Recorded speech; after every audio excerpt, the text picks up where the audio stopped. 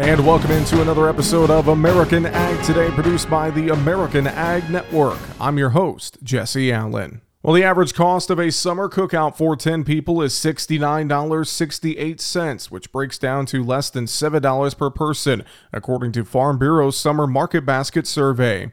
AFBF Chief Economist Roger Cryan says the overall cost for the cookout is up 17%, or about $10 from last year, because of several factors. One of them is the general supply chain challenges that we've had as we've recovered from COVID. Another one is the Federal Reserve Bank's expansion of the money supply, which has caused general inflation. It's caused the prices of everything to go up. And another one of the big impacts, especially on food, is the war in Ukraine and the cascading effects from that. Cryan says the increased cost for consumers is not a windfall for farmers and ranchers. Farmers and ranchers in the U.S. are facing rising input costs, and those rising input costs are cutting into the returns they're getting for their product. In a lot of cases, farmers are not even covering their increased costs with higher prices. Livestock producers in particular are paying higher prices for feed, while their own prices are not that much above last year, if they are at all. Cryan says the war in Ukraine is a reminder of the importance of agriculture. For the last 40 years, we've been very lucky. We've seen growth in agricultural productivity. We've seen market reforms in China and the former Soviet Union that unleashed a lot of productive potential. And we've seen improving agricultural technologies. And many things have all contributed to food being more readily available. But this one event is cutting into that.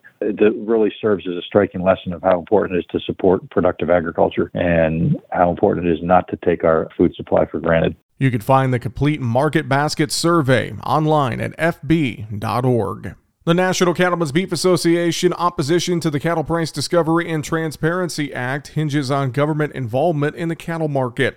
Although there are several parts of the bill that the NCBA approves of, Vice President of Government Affairs Ethan Lane says they do not welcome the idea of the federal government becoming involved with a cattle price mandate. Our concerns with that bill continue to be the heavy-handed government mandate that is intended to direct how packers acquire cattle, but in reality will be a mandate on how our producers market cattle. And a government intervention in the marketplace telling producers how to run their businesses is not something cattle producers are interested in. The Senate Agriculture Committee moved the bill to the full Senate here this past month. The vast majority of producers, Lane says, have voiced their opinions about the Cattle Price Discovery and Transparency Act of 2022. The preponderance of evidence and voices out there saying, please don't do this. This is not right for the industry. And you kind of get that Washington knows best mentality from a few of those senators trying to push this agenda forward. We're hopeful that once it leaves the Ag Committee, now it's the business of the full Senate. Should they choose to take it up, there are a lot of cattle state senators that did not have a voice in that Senate Ag Committee conversation on both sides of the aisle that have substantial concerns with these bills. And I'm pretty confident that the leadership on both sides of the aisle will be hearing from those senators in the coming days.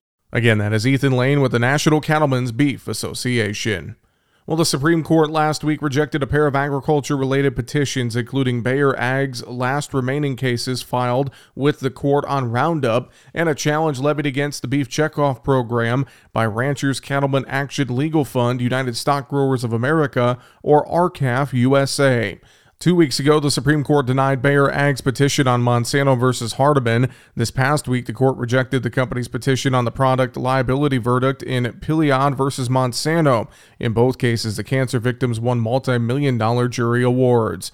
Bayer said in a statement to DTN, quote, Bayer respectfully disagrees with the Supreme Court's decision, but the company is not surprised given the court's declination in Hardeman just 1 week ago, end quote. Now, they also went on to say, quote, there are likely to be future cases, including Roundup cases, that present the U.S. Supreme Court with preemption questions like Piliad and Hardeman, and could also create a circuit split and potentially change the legal environment.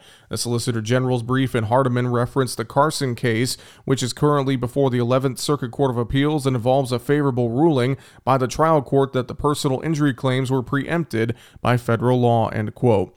The new ruling comes after the Ninth Circuit Court of Appeals in California on June 17th rejected EPA's analysis for determining that glyphosate is likely not carcinogenic and ordered EPA to reevaluate its conclusions. Now, also last week, the Supreme Court denied RCAF USA's December 2021 petition that challenged the implementation of the federal beef checkoff program. The group had asked the court to consider whether otherwise, quote, unconstitutional compelled subsidies of private speech are, quote, government speech, end quote, free from First Amendment review. On May 2nd of 2016, R-CALF sued USDA alleging the federal beef checkoff program amounts to a government-compelled subsidy of private speech of a private entity and argued it was unconstitutional.